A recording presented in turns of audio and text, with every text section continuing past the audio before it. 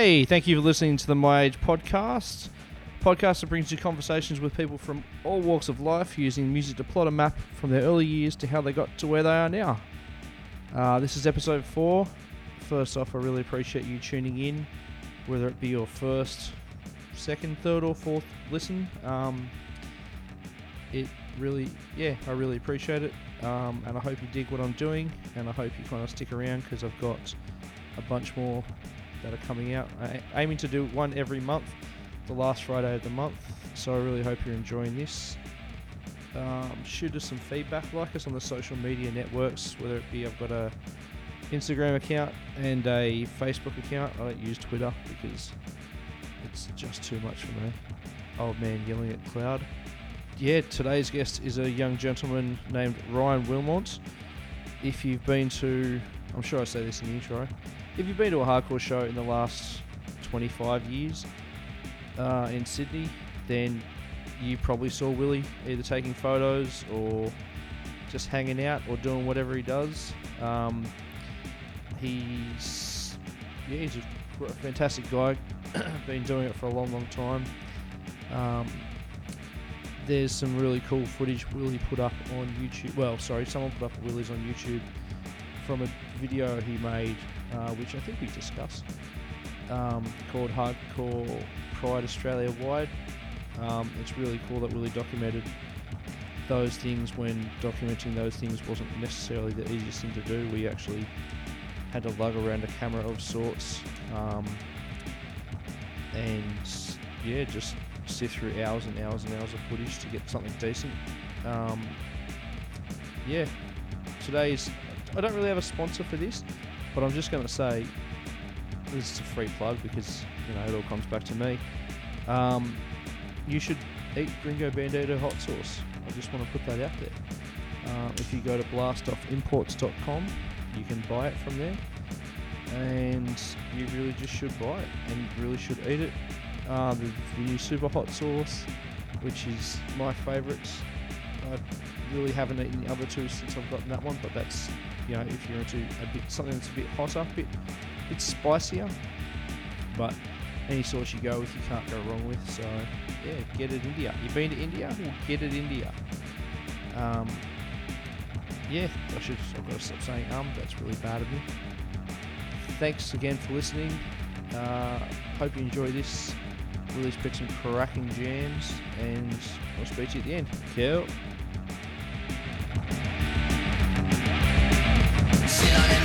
So we've got Ryan Willmott. If you don't know Ryan, well, you should know Ryan, basically. That's all I'll say. We'll get to know him a bit better as the podcast progresses.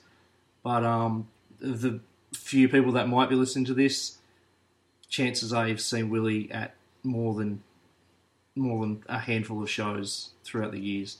So first questions first, Mr. Willmott. Yep. Who is your daddy and what does he do? My father's his name is Peter. Yep. He's currently retired, so he doesn't really do a lot. He's one of those guys that always has a project on the go around the house, so a lot of tinkering. My parents are also grey nomads, so... Are they really? Yeah, every winter they pack up and head for warmer environment. Warmer temperatures, yeah. Yeah, that's pretty much where my parents are right now at the moment. Where did they, when you were born, where were they living? This is the weirdest thing, all right? So my parents, both of my parents, their parents owned corner shops. Okay. And my mum lived in Tempe in Sydney. Yep. And had a corner shop. She went to an all-girls school, and my dad lived in Marrickville, and his family had a corner shop. So not too far away?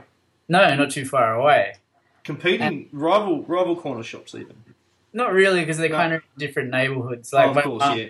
My mum was kind of more Sydenham side of Tempe, and my dad is pretty much Henson Park, Marrickville side. Yep. But yeah, that's my mum and dad sort of... Yeah, I actually don't know the full story how they met, but yeah, that's kind of where they grew up, in that hood together, I guess. Yeah. So when you were born, where were they? Like, they get they get married and have you, or vice versa. Are you you got brothers and sisters? Yeah, I have an older brother who's 2 years older. So when I was born, my parents had moved down to Wollongong, just a suburb south of Wollongong called Farnborough Heights. Yep. So I was born in Wollongong Hospital. So yeah, I guess that's the first 2 years of my life were in Wollongong, actually. Yeah. And then, from there, my dad took a job in Papua New Guinea, and we moved to Papua New Guinea for 5 years. What was he doing there? He was working for a company called Willmott. Okay. They do like security and fire protection. They used to sponsor the Manly Sea Eagles. That's probably how a lot of people would know them. Okay.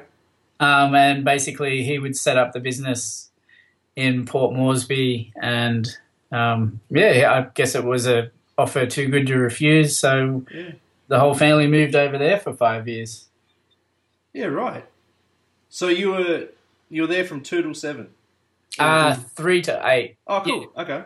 Yeah, 3 to 8, and it was very early days of Port Moresby. Like there was one building that was multi-storied in the whole city, and there was one drive-in, and that was kind of the entertainment. Yeah. And like there was no TV stations, there was no TV, so it was actually quite good because I grew up with music and books, and I guess that's really where my love for music sort of came from. Was like listening to the radio, and both my mum and dad were very musical people. They always there was always music on in our house growing up. So what were they listening to? My mum, so this is like, we're talking sort of 70s, mid-70s. So my mum was pretty much into the disco boom. As you do. Yeah. She also loved, like ABBA and Rod Stewart, huge Rod Stewart fan. Okay, yeah. And my dad, sort of in contrast, is a massive country and western fan. So, he'd be sort of playing Willie Nelson, Johnny Cash, Waylon Jennings, Kenny Rogers, Dolly Parton, sort of all your sort of classic country standards. Yeah, standards. That's kind of what I grew up listening to. Yeah. So yeah, it was an interesting mix, Yeah, for sure. So, what song? I'm keen to hear what song you picked today. The song I'm going to go with is a song that, because my dad pretty much used to drive everywhere, so he'd have control of the stereo. The car stereo. So we sort of we'd listen to a lot of Johnny Cash. Yep. And it's funny because at that time in my life, you haven't really formed an opinion on what you do and don't like. It's just music, I guess. Yeah, absolutely. And the song I was going to go with is A Boy Named Sue. Awesome. That's kick-ass. Just because, as a little kid, my dad used to sing it, and, we used to be like, Dad, why did he name his son Sue, And we kind of missed the whole... The point, yeah. It makes sense in the end. Oh, yeah, totally, because if you listen to the actual song, it tells the story, he confronts his dad, and his dad's like, well, I named you Sue so you'd toughen up, Because I knew I was going to be a shit dad from the start, so... Yeah, exactly. It's the best I could do. So yeah, well, the best I could, not best I could do, but yeah. Have you heard the All cover? Yes, I have. Yeah, right. Actually, I dug out Allroy's Revenge today and had a listen to it, and for some reason I thought it was on there, but it wasn't. So it's on the other one. I can picture the cover, but I don't know what the album is. It's not an album. I only thought it was a B-side for some reason. I used to have it on a CD, so maybe it was like tacked onto a CD version of Allroy's Revenge. But I listened to the LP today and it wasn't on that, and I was like, oh, I was sure it was on here, Yeah. But I like the All cover as well. Yeah, like it's done well. It's done really well. Cool. Yeah. Okay, Boy Named Sue, Johnny Cash. Let's check it out. Well, my daddy left home when I was 3, and he didn't leave much to Ma and me. Just this old guitar and an empty bottle of booze. Now, I don't blame him 'cause he run and hid, but the meanest thing that he ever did was before he left, he went and named me Sue. Well, he must have thought that it was quite a joke, and it got a lot of laughs from lots of folks. Seems I had to fight my whole life through. Some gal would giggle and I'd get red, and some guy'd laugh and I'd bust his head. I'll tell you, life ain't easy for a boy named Sue. Well, I grew up quick and I grew up mean. My fists got hard, my wits got keen. Roamed from town to town to hide my shame. But I made me a vow to the moon and stars, I'd search the honky-tonks and bars and kill that man that gave me that awful name. Well, it was Gatlinburg in mid-July, and I'd just hit town and my throat was dry. I thought I'd stop and have myself a brew. At an old saloon on a street of mud, there at a table, dealing stud, sat the dirty mangy dog that named me Sue. Well, I knew that snake was my own sweet dad from a worn-out picture that my mother'd had, and I knew that scar on his cheek and his evil eye. He was big and bent and gray and old, and I looked at him and my blood ran cold, and I said, "My name is Sue. How do you do? Now you gonna die?" Yeah, that's what I told him. Well, I hit him hard right between the eyes, and he went down, but to my surprise, come up with a knife and cut off a piece of my ear. But I busted a chair right across his teeth, and we crashed through the wall and into the street, kicking and gouging in the mud and the blood and the beer. I tell you, I fought tougher men, but I really can't remember when. He kicked like a mule and he bit like a crocodile. I heard him laugh and then I heard him cuss, and he went for his gun. I pulled mine first. He stood there looking at me, and I saw him smile. And he said, "Son, this world is rough, and if a man's gonna make it, he's gotta be tough. And I know I wouldn't be there to help you along. So I give you that name, and I said goodbye. I knew you'd have to get tough or die, and it's that name that helped to make you strong." Yeah. He said, "Now you just fought one hell of a fight, and I know you hate me and you got the right to kill me now, and I wouldn't blame you if you do. But you ought to thank me before I die for the gravel in your guts and the spit in your eye, 'cause I'm the that named you Sue." Yeah, what could I do? What could I do? I got all choked up and I threw down my gun, called him a paw and he called me a son, and I come away with a different point of view. And I think about him now and then, every time I try and every time I win. And if I ever have a son, I think I'm gonna name him Bill or George, anything but Sue. I still ain't that man.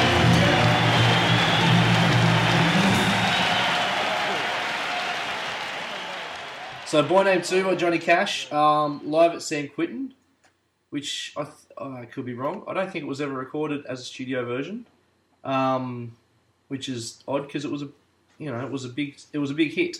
Oh, I guess as hits go, the Johnny Cash. It's a prominent song. So you were saying while we're listening to it, you had a Johnny Cash story? Yeah, it was funny. I through my I guess into my teenage years, I used to rebel against my dad's taste in music a lot. And later in life, when Johnny Cash did the American series, where he hooked up with Rick Rubin, Yep. He did all those covers and everything like that, I actually got obsessed with that album, The Man Comes Around. Oh, okay, yeah, yep. I think it was number 4, maybe. It was the one that had the... had Hurt on it? Yes, the Nine Inch Nails cover. Yeah. I think that was the one that sort of sucked me in, Yeah. And I remember when I got a hold of all the American albums, I went and gave them to my dad to listen to. And, he was just flabbergasted. He was like, why the fuck do you have Johnny Cash? Why are you listening to Johnny Cash now? And, yeah, I don't know. It's kind of like one of those things that you just go full circle with. Yeah, absolutely. That's unreal. Yeah. So what else, if you didn't pick Johnny Cash, because I'm sure there would have been a list of songs, if you didn't pick Johnny Cash, what else would have maybe made the list? What was up there? Second choice was going to be Jolene by Dolly Parton. Okay, yeah, right.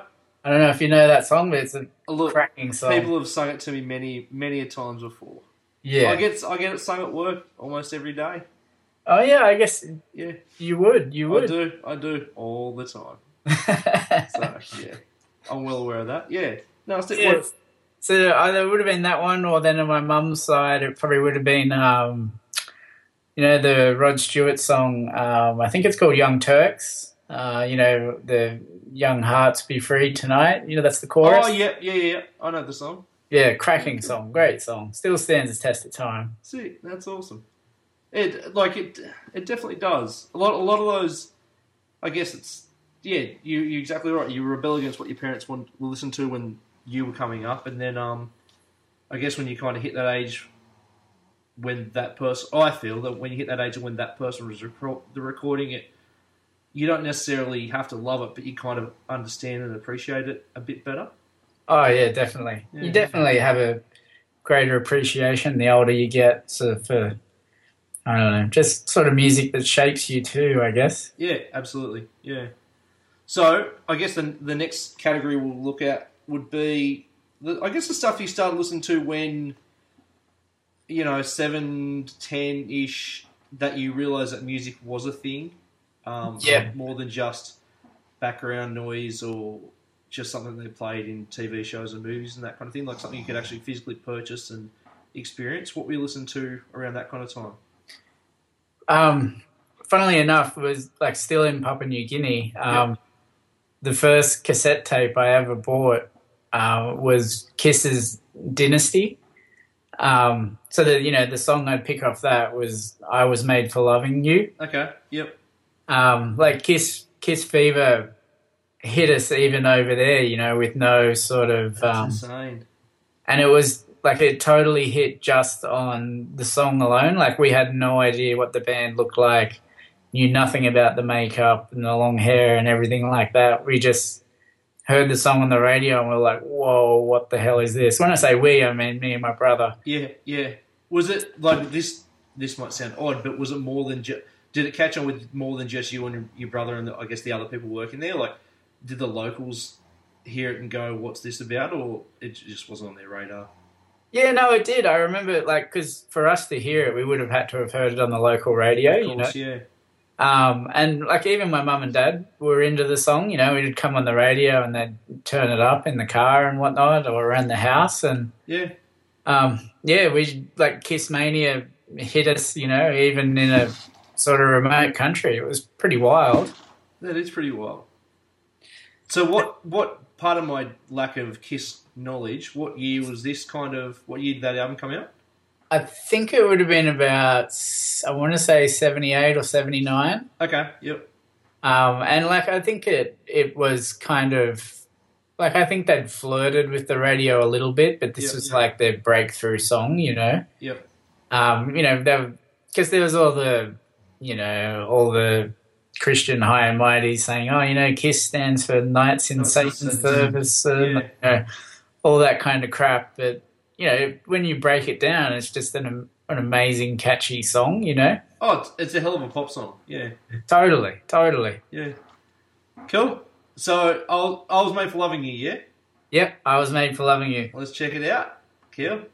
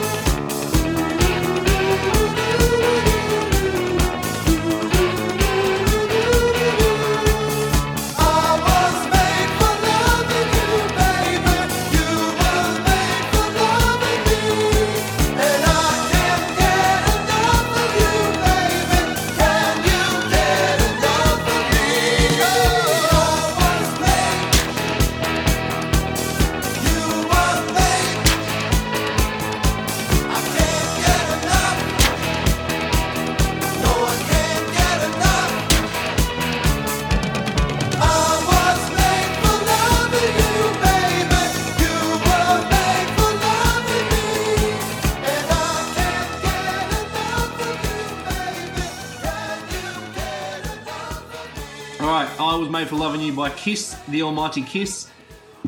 We watched, Will and I watched that film clip as, we watched the film clip. And we were saying, like, it's understandable that people back in the late 70s thought these guys were going to, bring forth the rapture. And, it's very much lock up your daughters kind of. Oh, lock up everybody. Yeah. Because you just never know. So you were saying you've got some stories, some Kiss-related stories, which I'm keen to hear. Yeah. So one year, I can't remember what year it was, but it's in the middle of Kiss Mania. My family came back to Australia for Christmas to see my grandparents. Yep. And I remember my grandparents took us to the Easter show. Yeah, sick. And my brother and I both, first thing we wanted was Kiss show bags. That's awesome. So we both got these Kiss show bags. And they're actually, I wish I still had them. They were like a what you call a tote bag now that was printed with a Kiss design. That was the actual bag? Yeah, that was the bag. Like none of this plastic crap. Yeah. And then they had in them they had a mask and like a necklace that had Kiss, some stickers and, a whole bunch of other crap. I can't really remember. Did you get to pick your mask? No, you just got the mask you got given. Right. But that was all four. And you wouldn't believe it. Me and my brother both got Gene Simmons. That's it. I mean, look, if you're going to get one, Gene would be the one to get. But yeah. Well, I was always more into Ace. Like, okay. I don't know. I think it was Ace's makeup. I was like, yeah, that's pretty bitch, and I like Ace, Yeah. And the funny thing was, because at this point we still I didn't know that Paul Stanley sang in Kiss. Like this time, I still thought Gene Simmons sang. Okay, yeah. Because I was like, yeah, he's got pretty bitch and makeup. He's tall. He must be the guy that sings. Like this is Kid Logic as well. You got to realize they do share that. Like again, my Kiss knowledge doesn't run deep at all, but they do share a bit of the vocals. Does he? Yeah, they do. They do. But mainly, I think Paul is mainly the lead vocal and everything. Yep. And yeah, it's funny because I clearly remember too that whenever Mum and Dad would have friends over, and if they had children as well, we'd just rope the children in, and we'd say to the parents, all right, you got to come to our bedroom at 2:00. There's going to be a concert. And then, right. And then the parents would come in and my brother and I would have our Gene Simmons masks on and, we'd either have tennis rackets or, pots and pans out of the kitchen with chopsticks and stuff. Yeah. And we'd do a rendition of I Was Made for Loving You, That's awesome. Pretty funny at the time. And you were 18, 19 at the time? No, I guess sort of, God, how old would this have been? Probably about 7 or 8, probably. That's awesome. Yeah, pretty funny.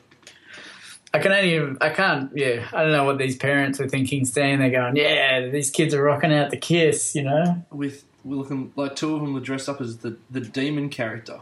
Yeah, and it was always like me and my brother, we'd sort of fight over who got drums, because the big finale was you'd snap the chopsticks on the upside down pot or pan or whatever it was. Awesome. Yeah. Yeah, that's red hot. Born to perform. That's exactly right. So what else was there kind of going... Well, I guess you kind of limited to what you really listened to in Papua New Guinea, but was there any other music making across, or was there any local stuff? It was, seriously, this time it was all Kiss, Yeah. And I remember after Dynasty, I think the next album that came out was Unmasked. Right. And we saw it in the record store one day and we were like, holy shit, Unmasked. We got to get this because I'm sure on the cassette somewhere there's going to be a photo of them without their makeup, That was also part of the mystique of Kiss, You never knew what they looked like until... Oh, to this day, I still find War fascinating because, just for the concept of you could be, you could be somewhere and 3 members of War could be behind you at a restaurant or whatever and you just wouldn't know. Yeah, totally. Like, that blows, the whole makeup thing, even to this day blows, makeup or outfits, like disguises, blows my mind. It's funny because I think that too for Kiss, like, they must have been huge. And, you read, like, Gene Simmons' bios and stuff, and he talks about, shenanigans you got up to. Yeah, with, like, multiple women a night. And it's like, how did their identities never get out, And I guess it was an innocent time before paparazzis and, soap mags and all that kind of crap. But, in terms of a marketing gimmick, like, my God, Kiss really, really raised the bar, Like, I think they just came out with the perfect gimmick. Just guns a-blazing. Yeah, and matched it with good music too, So, good on you, Kiss. Yeah, props to you. So, you move out of the Kiss phase, not move out of the phase, but you going on from Kiss when you're in your... Well, sorry, you were saying you moved from Papua New Guinea to where? Yeah, so after 5 years in Papua New Guinea, we moved to the Philippines for about 3 years. Okay. And then I moved back to Wollongong to our family home when I was probably in year 6. Okay.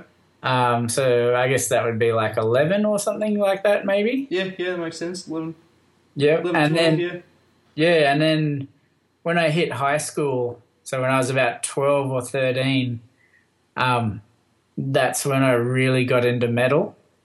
Cool. Okay. So was that metal more of your direct friends, or was it your big brother? Because I didn't have a big brother growing up. Yeah. So a lot of stuff... No, actually, I shouldn't say... a lot of stuff I either found myself or found through friends' big brothers. So I guess it was still the big brother thing. Like, was your brother pretty influential with what you listened to, or kind of he wasn't listening to as much music, or...? No, I was a pretty rebellious teen. Cool. So good. My brother was a nerd to me, He liked Cold Chisel and Midnight Oil and all this safe radio rock, whereas I was into metal, Like, I don't even know how I got into metal. I think it's when I went to a new high school and I, made new friends who were into metal. That's kind of, I guess, how I learn about all this new music, You're in the Gong, by the way. Yeah, I'm in the Gong. Yep. Yeah, so I was going to a school called Berkeley, which was like a melting pot of, like where we were is kind of like a new housing division, but then, we were thrown in with kids from, the steelworks and Port Kembla, like fishermen, fishermen children. And like it was a melting pot of ethnicities, and like it was a very lower class socio-economic. Yeah, exactly. Yeah, and it was an interesting area. Yeah, and it was cool, and that's kind of how I got into metal, through a dude I met at that school named Kenny. Kenny was this little red-headed mad banger, and actually it was his brother. His brother was right into metal, and he'd sort of feed Kenny stuff, and Kenny'd feed it to me, So do you, yeah. And like I guess because at the time too, my knowledge of what was metal was kind of like I thought Kiss were metal, some and AC/DC, your kind of basics. But the band that really hit me was Iron Maiden. Okay. Yep. Just I don't know. It was kind of, I guess, it's very easy listenable too, and it's the lyrically it's quite it's very voyeuristic, Oh, absolutely. Absolutely it is, yeah. So were you like, I guess at this time, let's call this mid to late 80s, yeah? Yeah, this would be actually, yeah. Were they playing Maiden on Rage, or did MTV start in Australia by then? Was it MTV? No, I don't think so. I hadn't seen Rage or MTV. Actually, this would have probably have been, so like mid-80s was probably when I started to really get into Maiden. So were you just getting them through? Like, were you finding out stuff through just word of mouth, or was there any street press, or was HM magazine or early variations of HM? Like, was there any? Was there any media you could have? Any kind of medium, where you kind of could have picked up on anything that was going on around the world? Yeah, there was actually through magazines. So, like, if I could afford it, I'd buy like a copy of Hit Parader. I don't know if that was the magazine I was trying to think of. Yeah, Hit Parader, and then like I don't know when it started. It might have been a few years after, but Australia had Hot Metal. Yep, I do remember that. That kind of became my Bible. Yep. But yeah, like Hit Parader, and there was another magazine. The name escapes me, but it was pretty much metal based, and every issue would kind of have a flexi 7-inch in there, and yeah, right. You'd listen to some new music and whatnot. But basically, compilations were a big thing too, even in the metal scene. Yeah, exactly. And it was strange because I remember I had this one comp called Headbangers Heaven, and I saw it advertised on TV, which is incredible. Like and a late night TV thing? No, it was Saturday morning. Donnie Sutherland used to host Sounds. I don't know if you ever remember Sounds. No, that's... Yeah, I think it was on Channel 7, and so Sounds was basically the commercial equivalent of Countdown. Okay, yep. Bands would come on and mime. There might have been film clips, but this might have still been before MTV hit and film clips took off. Yeah. But yeah, basically magazines were pretty much my information source, and, friends and word of mouth and things like that. Yeah. Were there shows? Like, was there a local... I mean, I'm sure there would have been a local Wollongong metal scene, but were you aware if there was a local Wollongong metal scene, or like were bands coming down to play Wollongong? You know what? I tried to look for it the other day at my mum and dad's, but I had a copy of... You used to go into record stores and the weekly charts were printed on like... Oh, the ARIA charts? Yeah, they were printed on this bit of paper. On the flip side was an ad. Okay. And on this one I had, the flip side was an ad for Iron Maiden's... It must have been Number of the Beast tour. Jesus. And they played Shell Harbour Workers Club. That's awesome. And I remember I looked at it, and like me and my friend at school, so we were like 13 or, 14, and we were talking like, how do we get into Shell Harbour Workers Club to see Iron Maiden? Oh, because of course it's not all ages, yeah. And, so when I think about it now, like, because this is Shell Harbour Workers Club in, God, like the early 80s, it would have been like the last place that, a 13 or 14-year-old kid would... Got a chance to get into. Yeah. Exactly, But, I had that thing taped to my wall for ages, like, oh, my God, Iron Maiden was so close. I could have seen them, and... That's awesome. Yeah, pretty funny. And you got to think, I mean, not that I've been to that venue before, but it wouldn't have been that big. Yeah, well, like, it would definitely be, like, I'd say under... 2,000 people, and which is, but I guess at that point too, like Iron Maiden were very still metal centric, like there's no exposure to the mainstream for Maiden back then. Again, it's like, commercial radio wanted nothing to do with heavy metal, touching it, Yeah. So it was very much an underground movement. So yeah, I guess.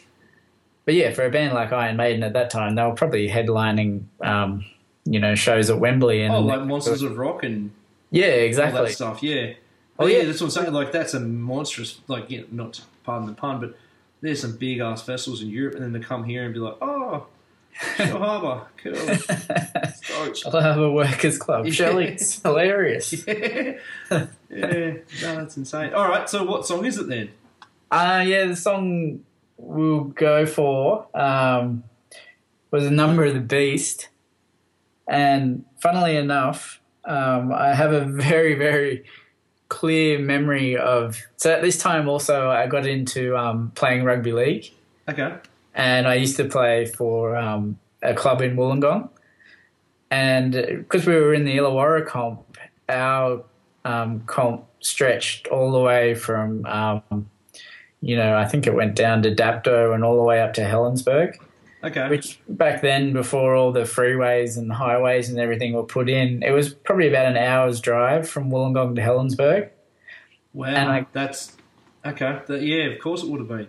And I can clearly remember making my dad listen to Number of the Beast, the album, from start to finish, because I needed to listen to it to psych up for footy.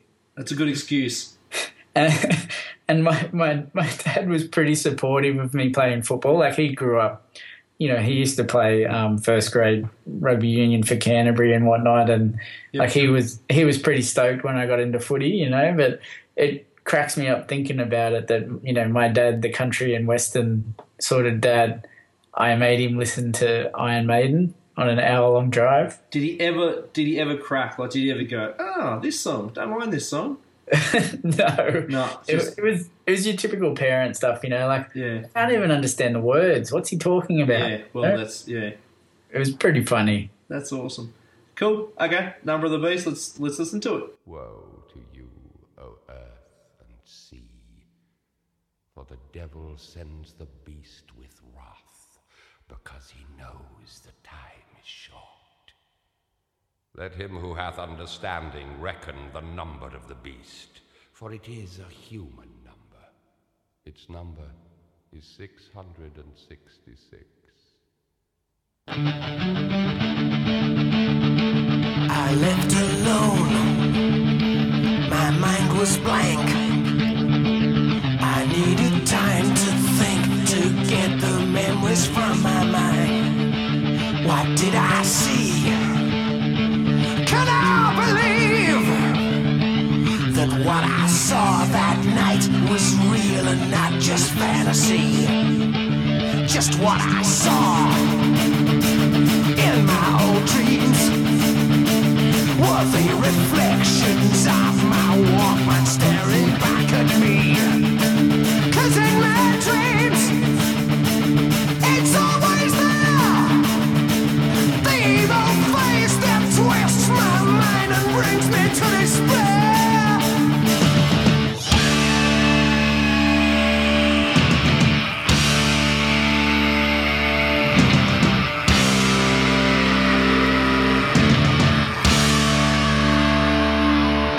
Night was black, was no use holding.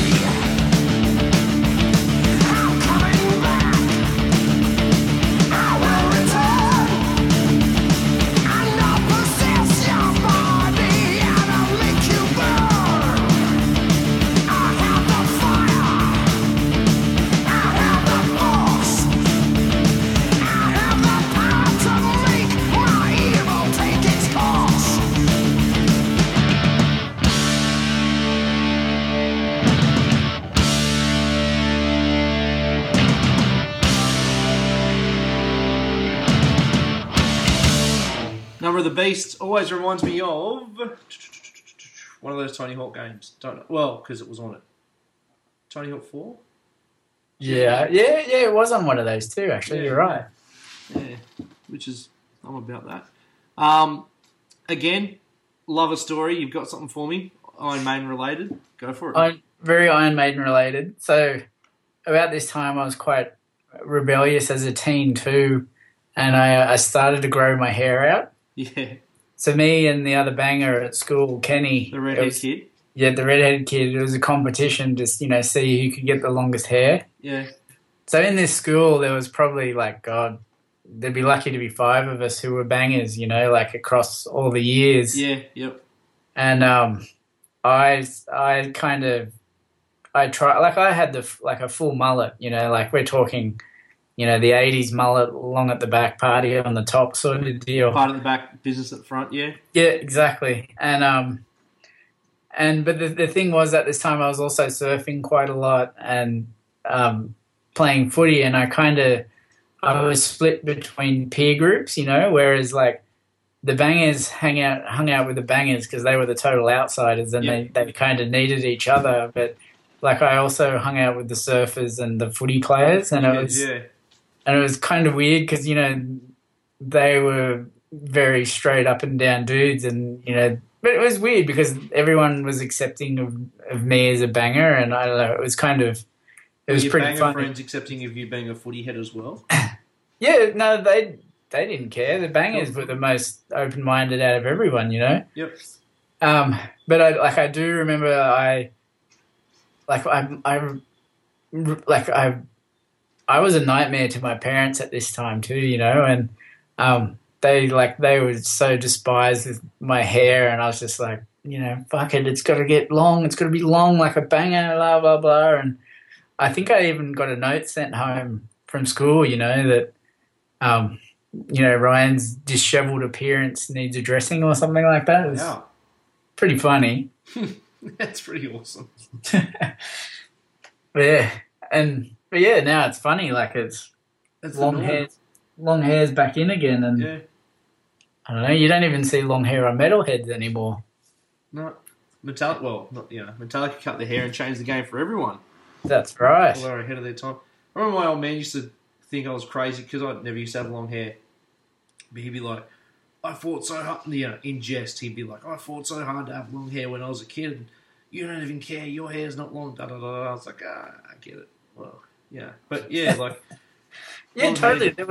There was still such a massive stigma about having long hair in the 80s, It was in the early 80s for sure. I think maybe the 80s was the turning point where, I guess coming from the hippie generation in the 70s, if you had long hair, you're a scumbag kind of deal. And I guess that followed over for metal as well, it was kind of, but yeah, I don't know. You wore it as a badge of honor. So, cool. Next song. I'm going to hazard a guess that the next song's going to be either punk or hardcore related. It is indeed. Cool. Okay. I thought as much because, we've known each other for... Let's call it 15. How long have we known each other? 98? Yeah, I'd say around then. Yeah, 98. So, and when I met you, you were well entrenched in the Sydney hardcore and punk rock scene. You made, was it Hardcore Pride Australia wide? Yeah, was that the video? That was the second one, yeah. The first one I did was Community United. I didn't know about that. Yeah, Hardcore Pride Australia wide probably came out about, I want to say, maybe 98, 99. Yeah. And so from a young guy, I was looking at you going, you're actually doing shit. Like at that time I would have been about 17. Yeah, look at you going, you're actually doing shit. So you'd had, you'd been there for a lot of things. What, from... You obviously, and I know you well enough to know that I'm sure Maiden gets a regular spin these days. Yep. But how did you go from Maiden to the next phase in your life musically? I changed high schools in about, I think it was year 9. Okay. I moved from Wollongong up to to Engadine, so I was going to Heathcote High School, which is in the Sutherland Shire. So it's about it's pretty much the furthest southern point of Sydney, yeah.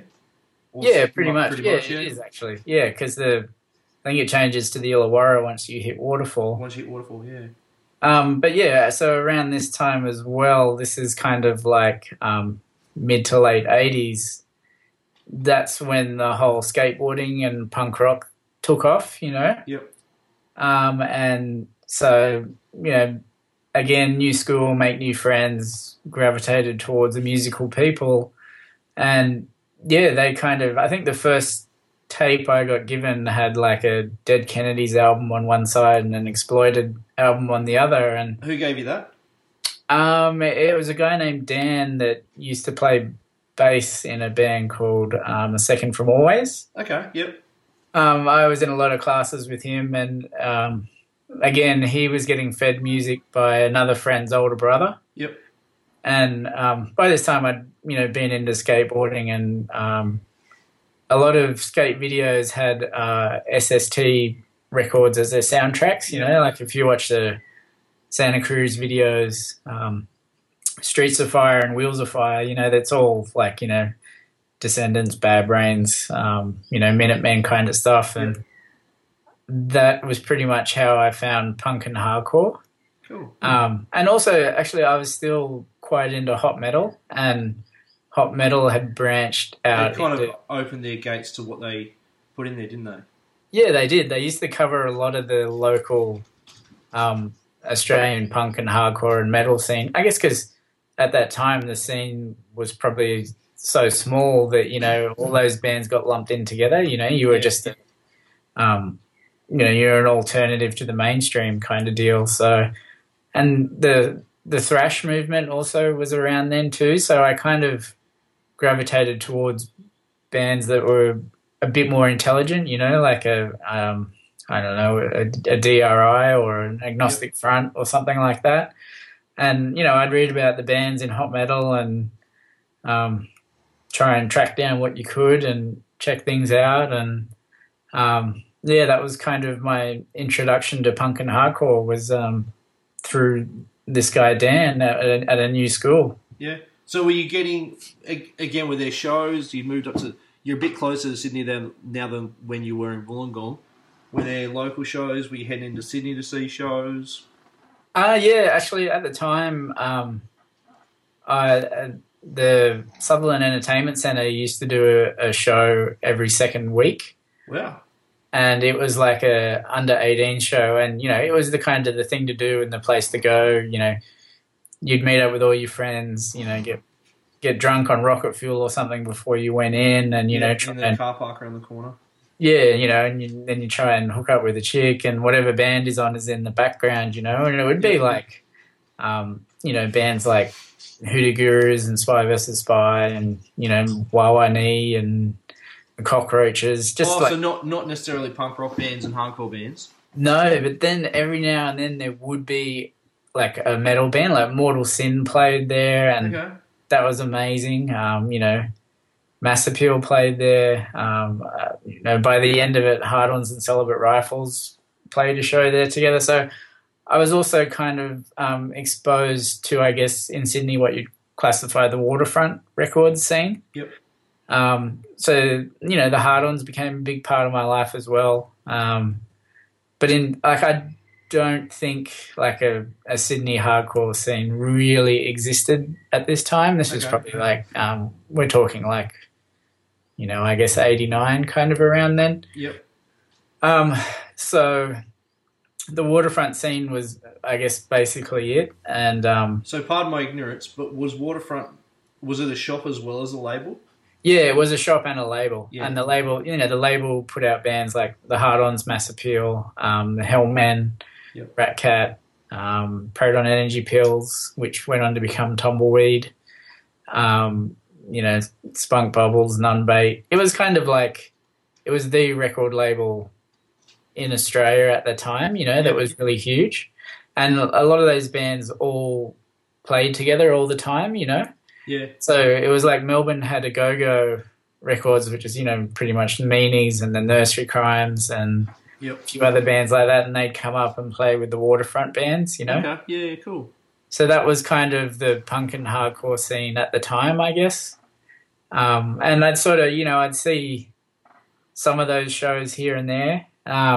Actually, I remember one year, I must have been in about year 10 or year 11, and Mortal Sin, this was when Mortal Sin put out Face of Despair. I don't know if you've ever heard that album. It's a classic Australian metal album. It's brilliant. I haven't, but I know, like, a lot of people talk about them still.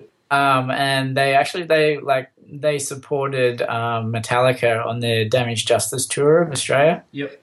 In 98. 89. Yeah, about 89. So they were like the big Aussie metal band, you know. Yep.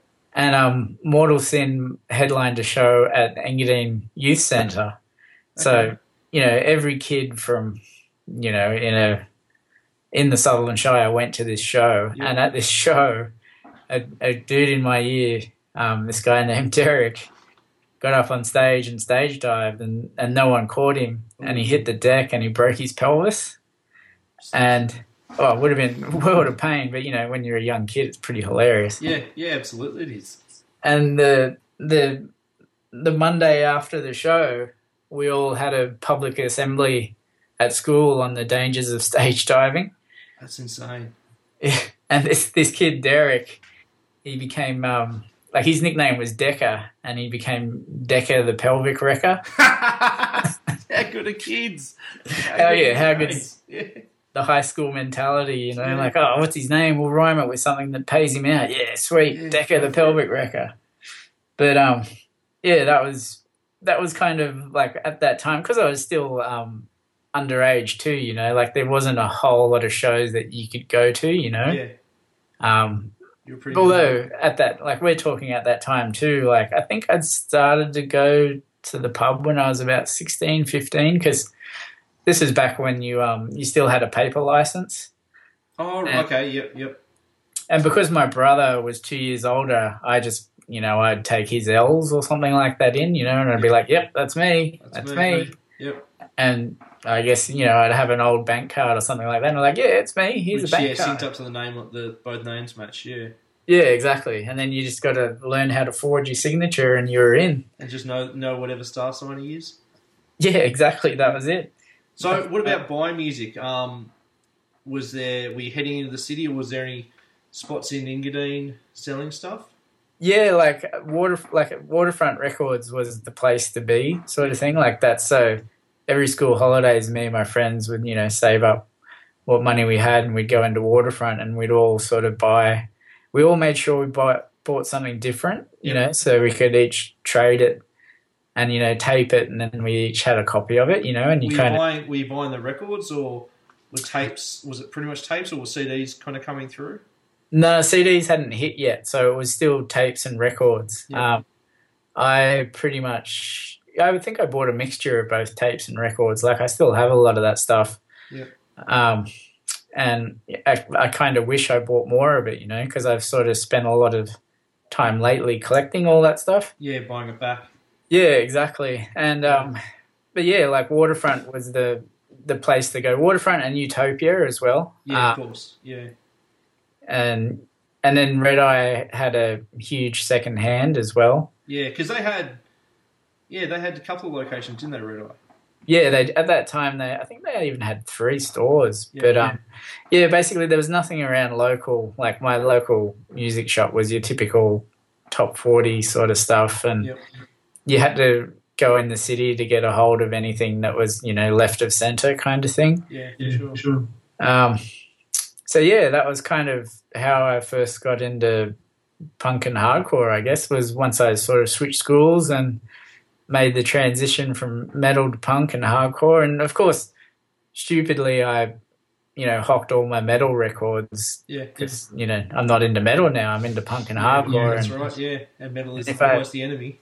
Yeah, and if I had held on to that stuff, I'd be a rich man, so you live and you learn, hindsight. And who would have thought that records would be worth anything?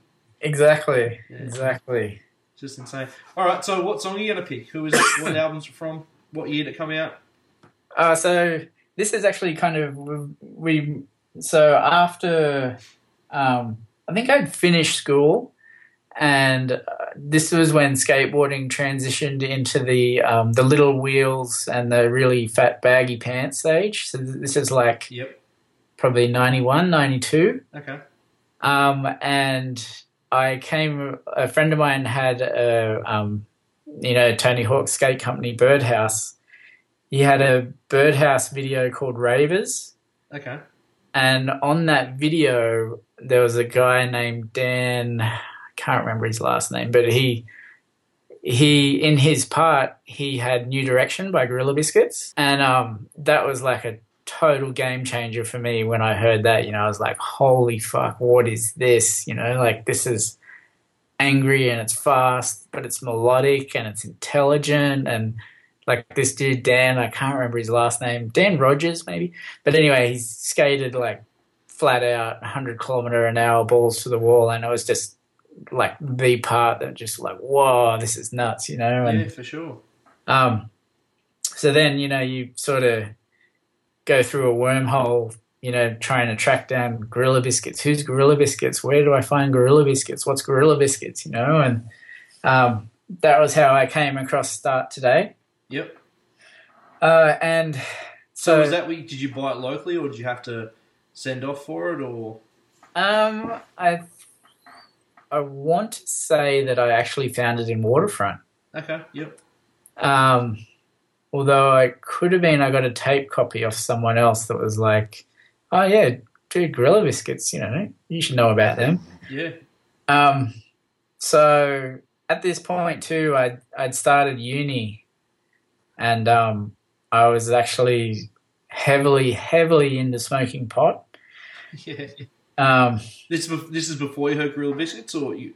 Yeah, so this is around the same time, like I was... I was kind of like, I was such a rebel, like I was just like, fuck society. I don't want to work a job. I don't want to be one of those stooges, like I'm just going to go to uni and, get paid New Start or whatever just and smoke weed. A full-time student. Yeah, exactly. And, that was around the time I heard Gorilla Biscuits, and that album just had such a huge impact on my life. Like it kind of, it sort of turned me around, because it's when you listen to that album, everything is so positive and it kind of, I don't know, like, songs like First Failure about, getting up and trying again. Another crack, yeah. What else is on there? The song about procrastination, I'm trying to think of the name. Like Start Today. Start Today, yeah. And then the song I went with off the album is one that's still had a huge impact on my life, like now, 20 years later, and that's Cats and Dogs. Okay. Sorry, you go, yeah. Because that was the song that put me on the path towards vegetarianism, like I was always a massive animal lover, and I heard that song and I was like, fuck, that makes so much sense, like why can I love a cat and a dog, but yet I'm okay to eat a cow or a pig, Yeah. And it's like, it's the same thing, it's just that, like the line says, tradition is all that keeps them alive, Yeah. Did it, was it a quick transition? From hearing it to jumping ship? It was at the time too, because I was starting to go to Sydney hardcore shows. So this was probably around the time that No Deal Records. So Sean No Deal was putting on a lot of shows, and Greg from Spiral Objective as well. So the scene was kind of based around the Vulcan Hotel in Sydney, and it just started to move, I guess, into feedback into Newtown. But every show you'd go to, someone had an animal liberation table set up. Okay, yep. So there was also always literature about going vegetarian, and going vegan and things like that. And I'd sort of pick it up and, read through it and, mull over the idea and everything. And I guess what it came back to, like Cats and Dogs, was the tipping point, Yeah, for sure. As cheesy as it sounds, I miss those. I miss people having stalls. Yeah, same. Like it's kind of changed a little bit now. Like I find the hardcore's gotten, when I go to a show, there'll be people that have sort of information available, you know, but I feel like it went through that stage where you couldn't go to a hardcore show without being exposed to, you know, vegetarianism. And I don't know, I feel like it was a great thing, you know, like straight edge and vegetarianism went hand in hand back then, you know, whereas I feel like it kind of split to, you were just edge and, you know, you still ate meat and whatever. But but the whole album Start Today really changed my life, you know, like I gave up weed, I stopped drinking. I think I even went edge for 6 months, you know, and just sort of that just album. Straighten yourself out. Yeah, that album really turned my life around, you know. Like I was also actually, at that time I was doing a lot of acid too. And wow, okay. Like I think one year I probably took acid nearly every weekend, you know, and basically fried my brain. And were you going to shows, or were you just hanging at home listening to music, or? Oh, a bit of both, you know. Like you'd go, like there weren't a lot of shows back then, you know. There might be one a month, and there'd be an ad in Drum Media or something, and that was kind of, you know, how you knew there was a show on. And actually, at the time, I made friends with a girl at uni named Catherine, and her boyfriend was Chris, who was a singer in Subversion. So she was very entrenched in the Sydney hardcore scene, and you know, she would give me heads up on a lot of things, you know, exposed me to, you know, a whole lot more music and sort of got me introduced to the local scene. That's unreal. Yeah. Yeah, cool. Okay. Cats and Dogs, Gorilla Biscuits from Start Today. Let's check it out.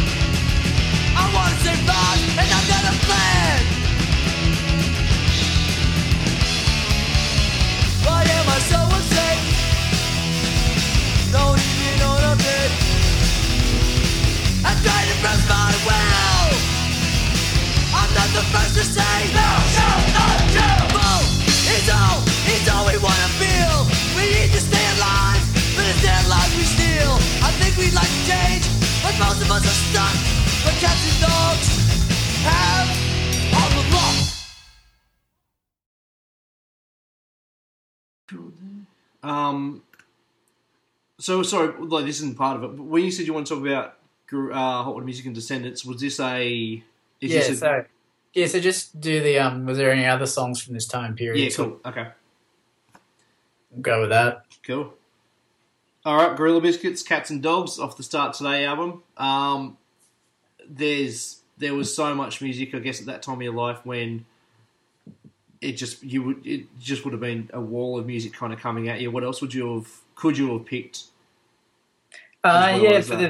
For that same time period, I was going to go with the Descendants song, probably Hope, you know, because I don't know. I guess at the time I was a bit of a hopeless romantic too, and I found like Hope is kind of that love song that I don't know every dude can relate to. You know, like it's a great breakup song, I reckon.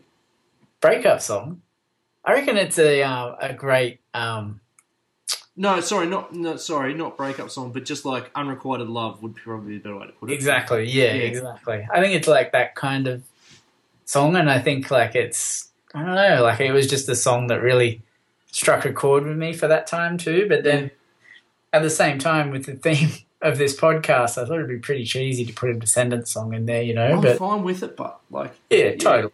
But then, you know, I just kind of thought, I don't know. But then in the long run too, I think Cats and Dogs is something that's had a bigger impact. Are you still vegetarian? I am. Actually, I'm 4 months into going vegan. Wow. So, yeah, it's a very slow process because I was veggie for like 20 years or something, and now I'm sort of just started to go vegan. But, and it all comes back to cats and dogs, you know, pretty crazy. How are you finding it? Yeah, it's not too bad. Like I've been drinking almond milk for a couple of years, and you know I've been having Nuttelex instead of butter and marge for ages. Yeah. Don't really eat eggs, but cheese was the biggest one for me. You know, like absolutely. But I found a few soy cheese sort of products that they're okay. I'm getting by on it, sort of thing, and it's a lot easier than I thought it was going to be, and in hindsight it's something I should have done ages ago, but that's just one of those things, I guess. I had I tried, I'm going to say probably April-ish. Yep. I had a crack at it, and I probably lasted 6 weeks, but with Nicole being pregnant, it's like it ended up being like she, not to put the onus on her, but she'd be like, I want this. And it's like, cool, well, there's no vegan alternative. Like, not no vegan alternative, but I'm not going to cook 2 meals. So I just went, okay, this is getting too much. And when she finally has the baby and the cravings kind of change and it's a bit easier to work with, I'll have another crack at it. But definitely cheese was. I don't drink coffee, so I don't drink milk. Yeah. I only have milk on cereal. Yeah, Nuttelex. We've had that for yonks. Someone just bought it and we just kept kind of stuck with it. But cheese is just.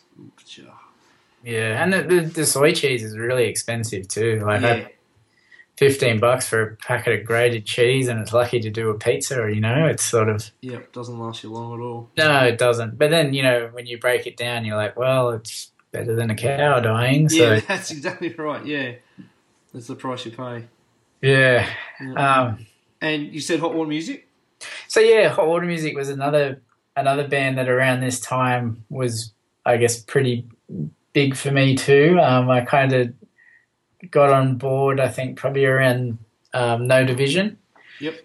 And at this time, I was also traveling the world a lot, trying to crack it as a professional snowboard photographer. Okay, yeah, for sure.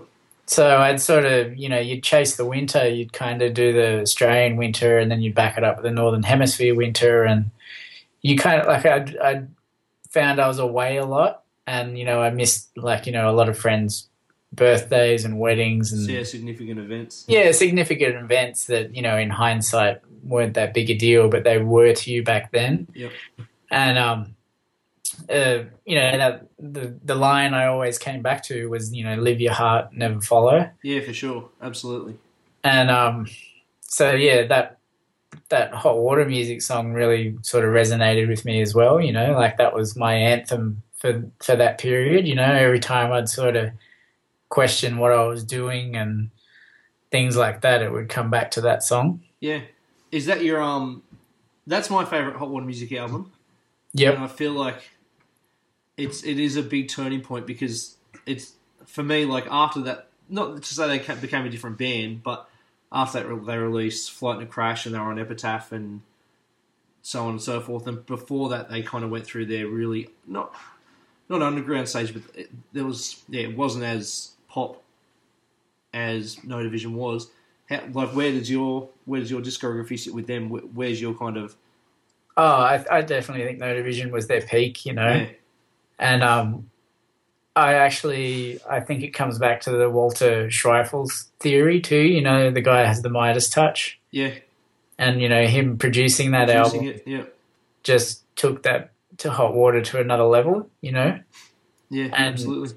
like when you compare it to Flight and the Crash, it's, I don't know, like it doesn't have that intensity, it doesn't have that passion, you know, it just, like, No Division is pretty much a melodic hardcore record to me. You know? For sure. Like it's, I don't know, it's very heartfelt and, you know, very singy kind of choruses, and, you know, like it's, you can finger point to it in your bedroom kind of deal, you know? Or while you're driving down the road, yeah.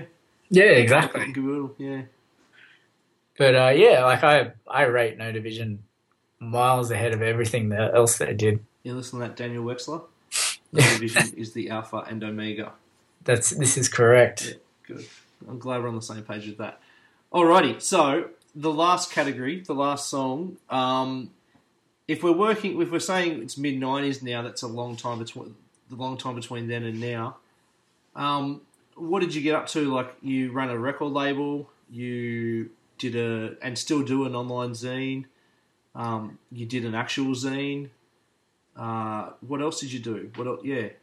Yeah, so all of those things, and then I finally did a band too. Of course, sorry, I forgot that one. Yes.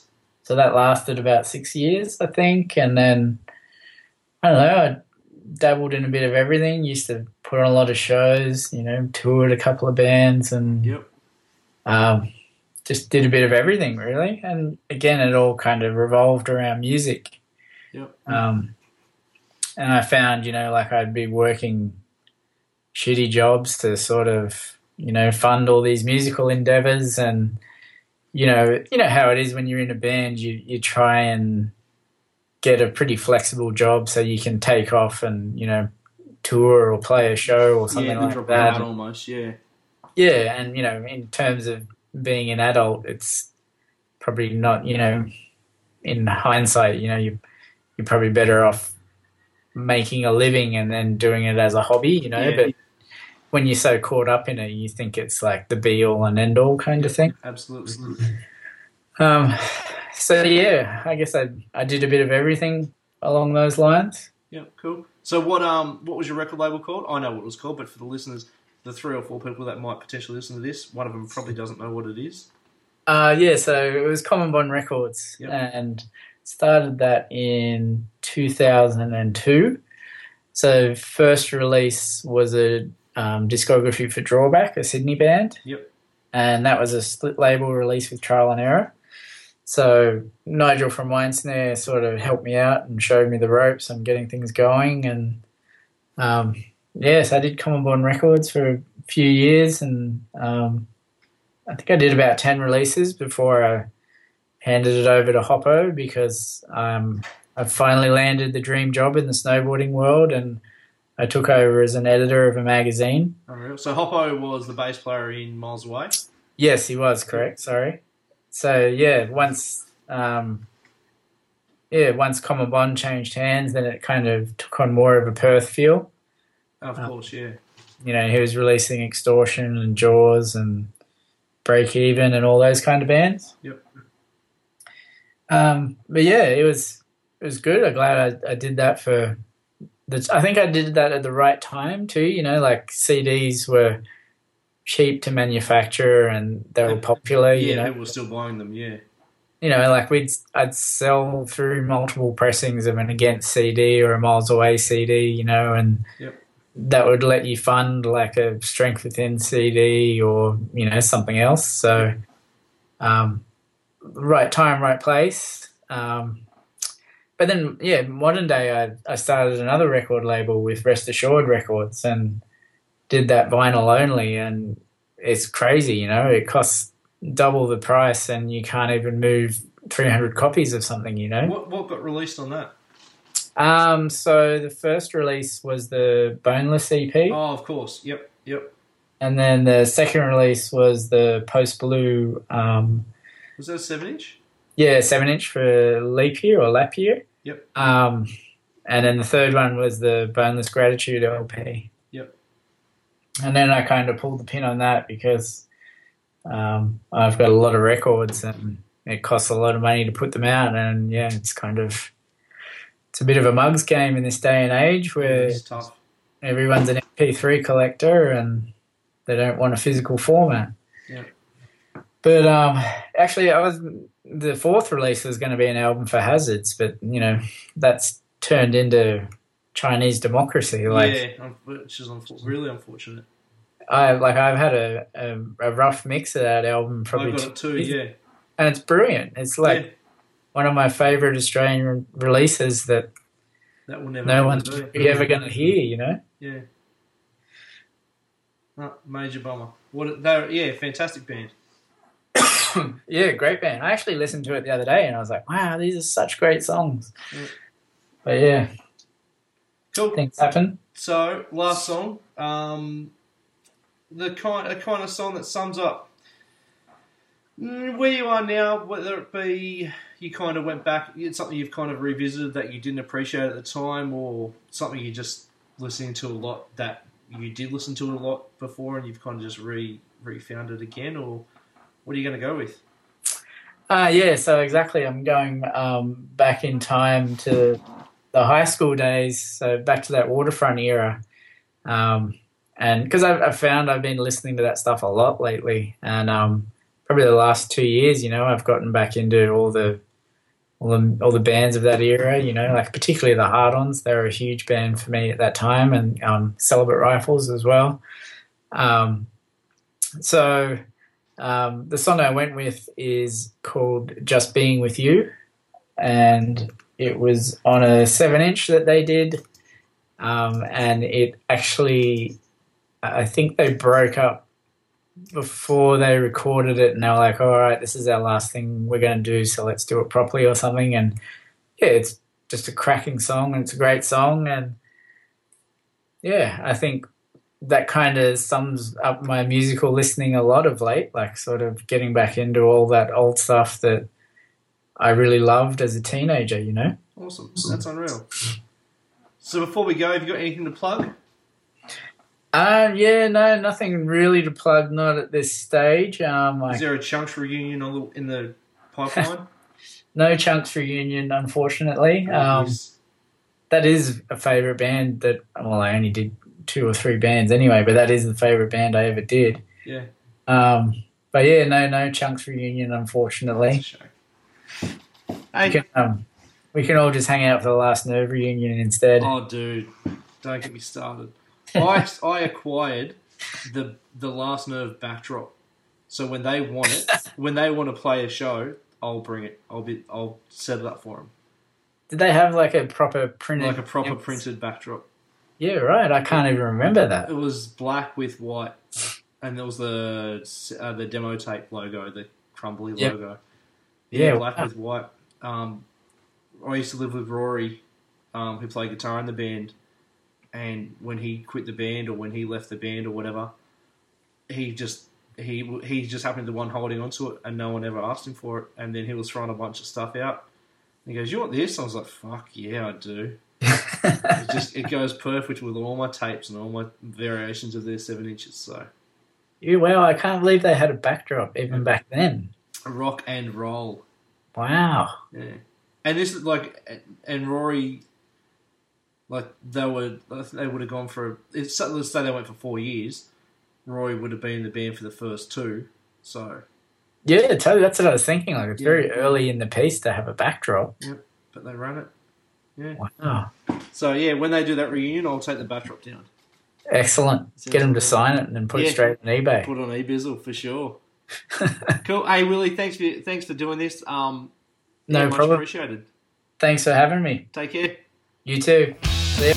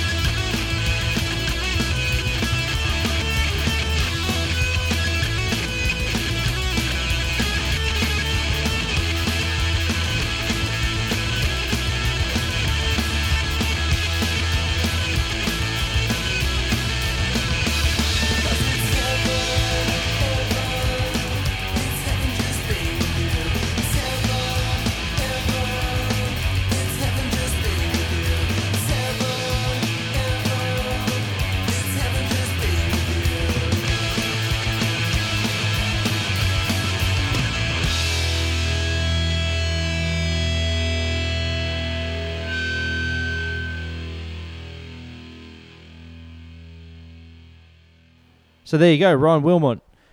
Good guy. Good human. Yeah, good human. Again, thank you for listening. I really appreciate it. Next month's episode, I'm going to have the other half of the High Fives podcast, which I hope you all listen to, Mr. Nate Lewitt. Nate and I... Actually, you know what? I'll leave the story for how Nate and I met till next month's episode. And as I said in next month's episode, I promise you I'll put it to bed. You'll never hear me speak of it again unless you ask, but you probably won't ask because it's not really relevant to anyone really besides myself and Nate. Thank you for listening. Really appreciate it. Hope whatever you're doing is cool.